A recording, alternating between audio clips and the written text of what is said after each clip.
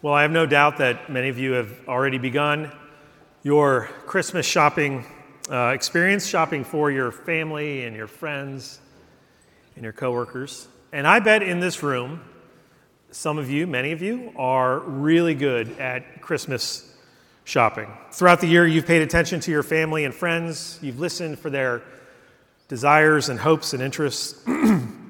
You've listened carefully for clues and hints that might lead you to give the perfect Christmas gift. And then sometime in July, perhaps an idea pops in your head. And because you're always thinking about it, because you're such a good gift giver, you write it down, jot it down, maybe you even make the purchase, or you begin making the gift so that it will be ready for Christmas. But one thing you know for sure, if you're a good gift giver, you wouldn't dream of waiting till the last second. And the idea of giving a gift that seems impersonal makes you shudder to your core. That's some of you. I bet there are others of you here who are willing to wait. It's not even December yet. And there's certainly a thrill, maybe even a challenge, to find the gift at the last minute, despite the inventory shortages and the delays in shipping that you will no doubt face in the coming days and weeks. You will seek to overcome those obstacles. But either way, you're not that worried about it. You're not going to concern yourself with it because you'll think of something, you always do, and if all else fails, you can give a gift card. The gift card. I think it's one of the most underrated Christmas gifts that one can give. It might be the perfect Christmas gift. See, what it lacks in personal touch, what it lacks in thoughtfulness, it makes up for in convenience, not only for the giver, but the one receiving the gift. See, it doesn't disrupt their lives at all. It isn't, and isn't that really what Christmas ought to be about? Giving and receiving gifts so that no one's lives are disrupted, no one's lives are inconvenienced, either the one giving the gifts or the one receiving the gifts. Well, I don't know what your philosophy of Christmas giving is. It might be one of those. It might be somewhere in between. Whether you welcome the giving and receiving of gifts that disrupt your life, or whether you would rather just give and receive the gift card, you might be somewhere on the spectrum. But the one thing is certain, is that when the Bible begins to lead up to the birth of Christ and the promise of this gift that is given to the world, one thing is for sure, that this gift, the gift of Christ, is going to be very, very disruptive for everyone involved. See, this being the first Sunday in Advent, we are beginning a new sermon series called The Actors of Advent. And we're going to take a close look at some of the main characters in the Advent story and see how they respond to the news of the coming of Christ. How did they receive the promise of the gift? Now, some received the news of Christ coming with hope and joy. Some received it with skepticism and doubt. Some received it with utter confusion. But everyone that we'll look at this Advent season, they all share one thing in common. Their lives were completely disrupted. Their lives were turned upside down by the coming of Christ, by the reception of this gift. See, they're given this gift, and there's no way that they could possibly fold it into the rest of their lives in any sort of convenient, tidy manner. The birth of Christ is the great global and cosmic disruption. And to receive a gift like this, it requires time, it requires attention, and it requires preparation. And so the season of Advent throughout the church history has always been a time of preparation, a time for making room for the coming of Christ. After all, this is John the Baptist. Maybe he is the main character, the main actor of Advent, but this is his central message: prepare the way of the Lord. And we also sing it in our songs, when we sing in our hymns, when we sing Joy to the World. Let every heart prepare him room. And so as we look at the actors of Advent, whether it's Zechariah or Elizabeth, or whether it's Mary or Joseph, whether it's the shepherds or Simeon, all of them must contend with the news of Christ's birth. And they must let it reshape their entire lives.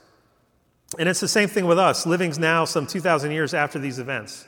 The news of Advent, that Jesus came into our world and that he will come, is news that promises to disrupt our lives as well. Advent is the great disruption. when the promise of God and the coming of the Messiah intrudes on everyone who comes in contact with this Messiah. This is Advent. This is what Advent is all about. We all must adjust our lives and our ambitions and our expectations on our personal timelines, our understanding of our past and our hopes for the future. All of them must be recalibrated around and through the birth of Christ. But during Advent, we confess this disruption not as an unwanted inconvenience,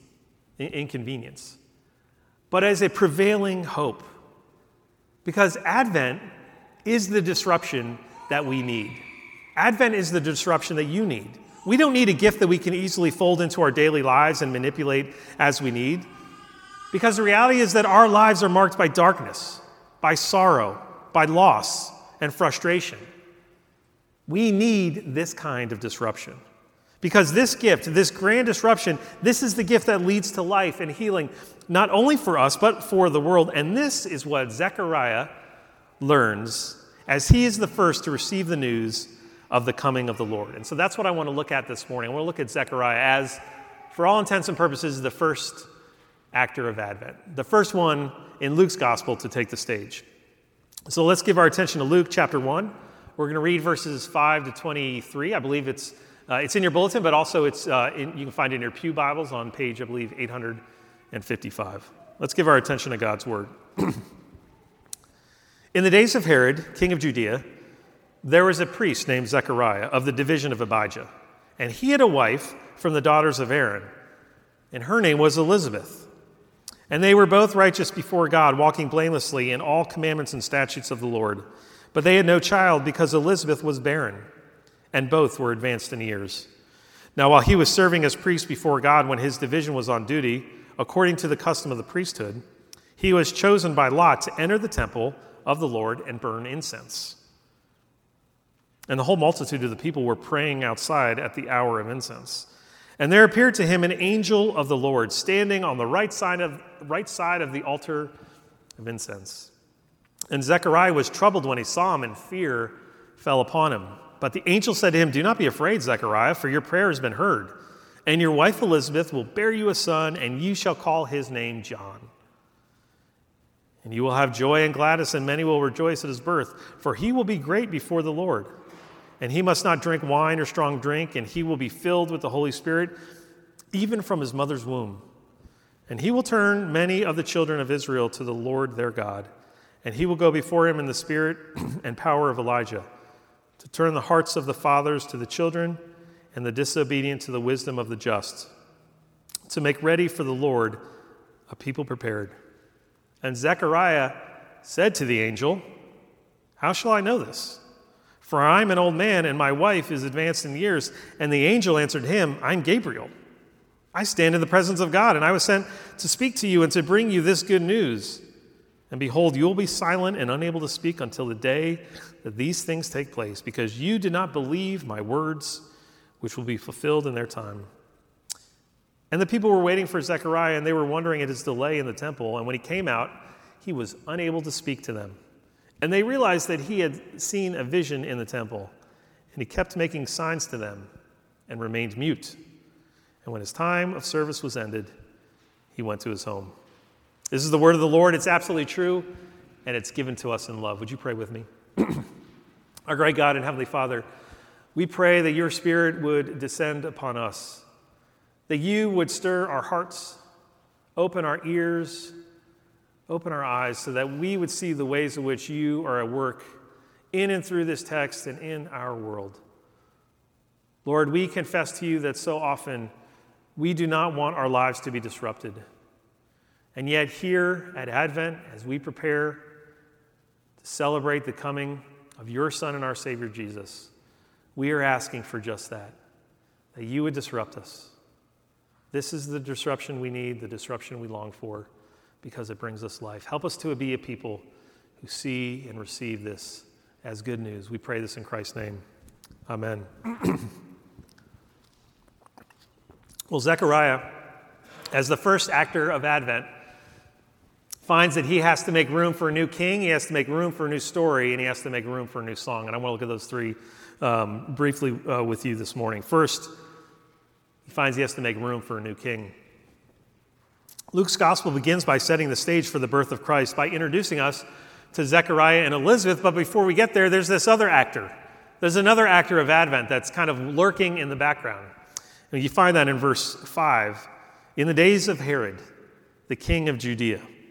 Now, no doubt Luke gives us this piece of information as a bit of a timestamp to locate us in time and space and in history and the real world that's going on. But there's more to it than that.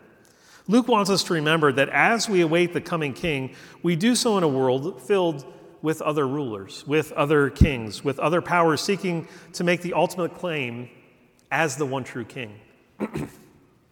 All that is happening as the curtain rises on Luke's gospel. Here is Herod, the king of Judea, another actor of Advent. He is a Roman king, but he's not ruling with justice. He's not ruling with righteousness. He's ruling by fear, and he's ruling by paranoia. He is a false king.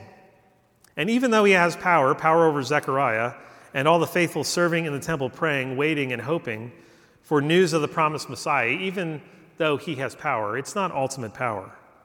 But this is the same Herod, who Matthew will tell us in his account of the birth of Christ, will seek to destroy the Christ child. And he will do so by calling for the execution of every male infant 2 years and younger at the time of Christ's birth in Bethlehem. But here in Luke's account, he wants us to see that as powerful as Herod is, as much of an actor of Advent as he might be, he is ultimately insignificant, and he will be rendered without power. Because this story, the real actor of Advent is Jesus, and he is coming to usher in a new kingdom and a new world. And Zechariah is being invited to prepare the world for that king's arrival. This is what the angel Gabriel tells Zechariah in the temple. In verse 16, we read this: "Your wife Elizabeth will bear a son." It's going to be John the Baptist. "And he will turn many children of Israel to the Lord their God, and he will go before him in the spirit and power of Elijah, to turn the hearts of the fathers to children and the disobedient to the wisdom of the just, to make ready for the Lord a people prepared." See, the scriptures had foretold that one day a great prophet, Elijah, would return. And when he did, that would be the sign that the king was coming. The long-awaited Messiah would return. And Gabriel says to Zechariah, your son is going to be that Elijah. He is going to prepare the way for this king. But here, what I want you to see, as Zechariah receives this news, before it becomes deeply personal news, and it will, we'll see that in a second. Before it becomes that, it's news that is going to change the world. See, Zechariah is the first one to hear that the world is put on notice, that all the other kings, the Herods of the world, the Pontius Pilates, anyone from the Roman Empire, and all powers and principalities will not stand and they will not last, because the one true king is coming. And this is important for us to consider, because in the same way Zechariah is going to have to make room for this new and better King Jesus, you and I are asked to do the same thing at Advent, to make room for the one true king in our lives. See, you all are going to have a lot to do this month. There are going to be invitations and parties and gatherings and events.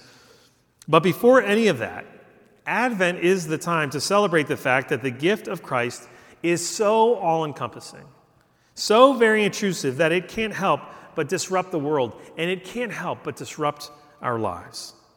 Because this is the gift we need. This is the king that we long for. And so one of the questions we have before us at Advent is, how are you going to make room for this king during Advent? This is the time not just to fill your calendars up with events and goings on, but to look at your calendars and your bank accounts and your relationships and commitments and ask, how am I making room for this king? Not as a nice addition to the other parts of my life, but as the central guiding hope, as the deeper reality that underscores every reality of your life. How are you making room for the king that is shaping everything that you think and believe and do? After all, this is the disruption that you need. And Advent calls us to make room for the coming king. But Zechariah is asked to make room for a new king, but he also means that he's being asked to make room for a new story. Luke tells us not only the larger global cosmic picture of kings like Herod ruling and reigning, but also that for Zechariah and Elizabeth, this is also a very personal story.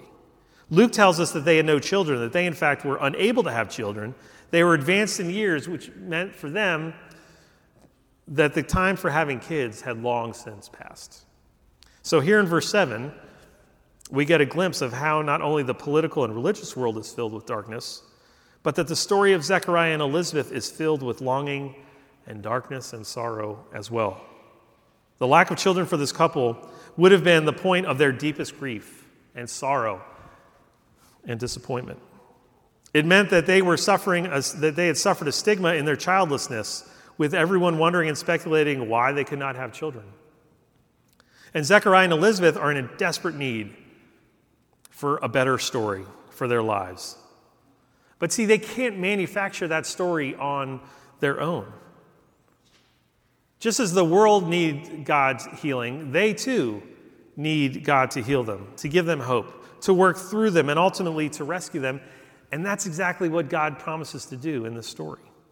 This is what the angel Gabriel is telling Zechariah, that God is going to work through you, through your deepest pain, for your good and for his glory. In other words, Gabriel is telling Zechariah, get ready, because God is going to give you a better story. Now, it's not going to make complete sense to Zechariah. It might not have even been the story that he was really looking for at this point in his life. It might not have probably been the story that he really wanted. But God is coming, and so Gabriel is telling Zechariah to make room, because he is going to work through their sorrow. And so this is why Advent calls us to make room for a better king, but also it's a call for us to make room for a better story, which simply means this, that God is at work through you and your life today, right now. Every aspect of your life. He's at work in your marriage, in your singleness, in your weakness, in your sorrow, in your frustrations. And the question that Gabriel asked, that all the angels will ask at Advent, that John the Baptist will ask as the primary actor of Advent is, are you ready? Are you ready? I mean, honestly, that question is important, but in some ways it really doesn't matter, because God is going to use you, ready or not. That's what Zechariah also is about to learn.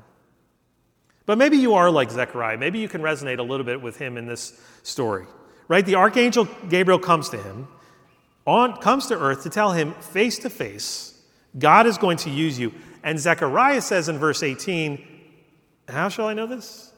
How am I going to know this? For I'm an old man and my wife is advanced in years. And Gabriel, the angel who stands in God's presence, says, God is going to use you. And Zechariah says, yeah, are you sure about that? How do you really know? Are you sure? I'm not sure. I kind of doubt it. I love Gabriel's reply to Zechariah's gesturing here. Gabriel is kind of dumbfounded that Zechariah doesn't believe him. And he says, you're not sure? You know I'm Gabriel, right? You know I'm the archangel that I'm standing before you. You know who I am? See, I wonder if, though, this isn't our default reaction as well, right? You hear these words that God is going to use you, and oftentimes I think our default response is, I kind of doubt it. Probably not. Right? It doesn't matter who tells you, whether it's me, whether it's someone close to you, whether it's a friend, or whether an angel were to appear to you. Our default reaction is, I doubt it. Or maybe it is. Maybe our reaction is, well, he'll use me when I get my act together. Finally, when I come to a deeper part of my faith or a different part of my life, or where I finally get some space to really reflect upon these things and I can really operate out of strength, then God is going to use me. But not right now. So let me try again. I am not Gabriel, but I do have an Advent message for you. And it's really important that you hear this, that God is going to use you. He will definitely use your gifts, and most certainly he will use the gifts he's given you and the strengths of which he has given you. But at Advent, in light of Zechariah's story, and in light of the larger story of the Bible, the other part of this that you need to hear is that God is also going to use your weakness.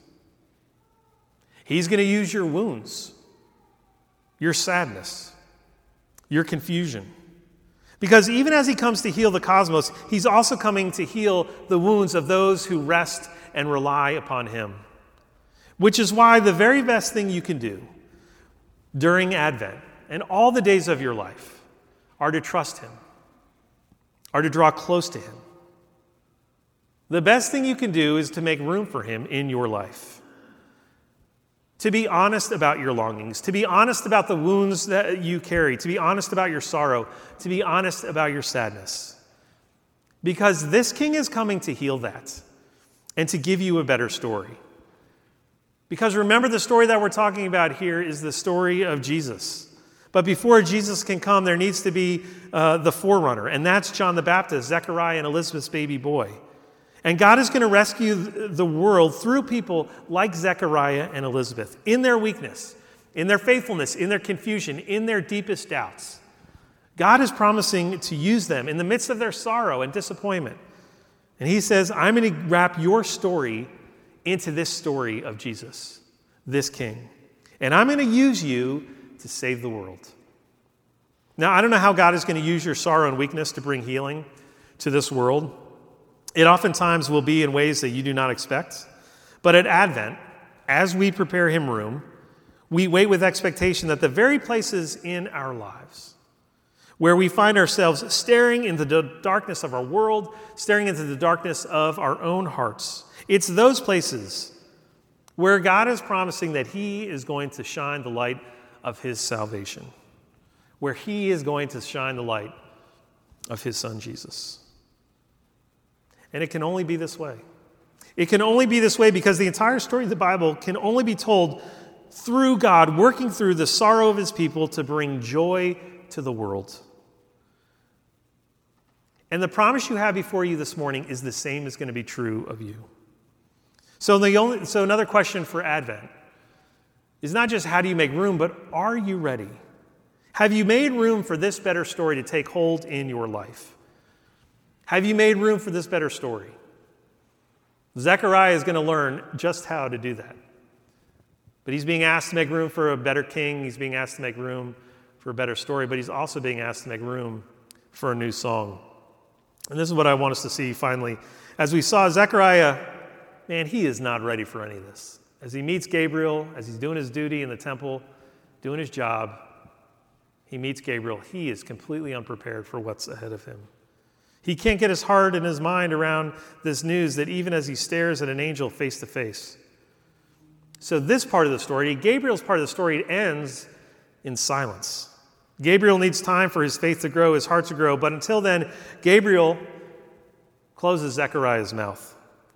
And the dark comedy of this account, and it is rather comedic, continues in verse 22, where Zechariah is unable to speak and communicate to tell them what he saw and heard, and he's, I guess, doing a game of charades, trying to explain to him how he met an archangel in the temple while he was on duty.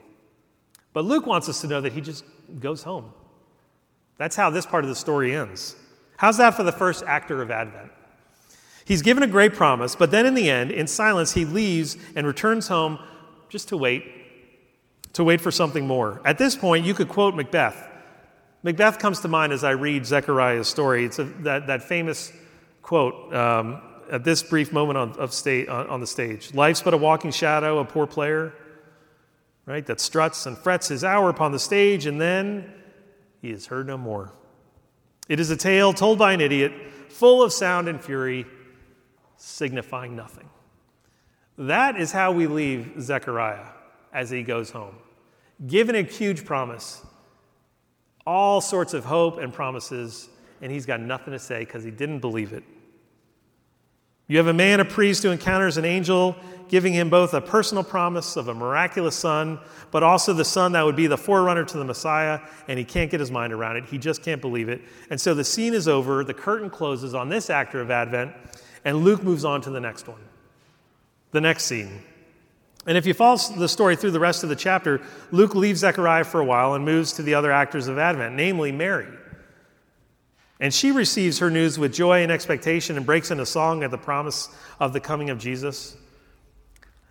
And if you read it carefully and slowly, you might be left to think, well, that's the end of Zechariah's story. It ended in silence. But thankfully, Luke brings Zechariah back not too long after telling us Mary's story in verse 67. And now we get to see that Zechariah moves from silence to song. Because having made room for a king he was not quite ready for, and a story that he can barely fathom, he now has a new song to sing. And Luke records this in verses 67 through 79. It's known as the Benedictus, and it is beautiful.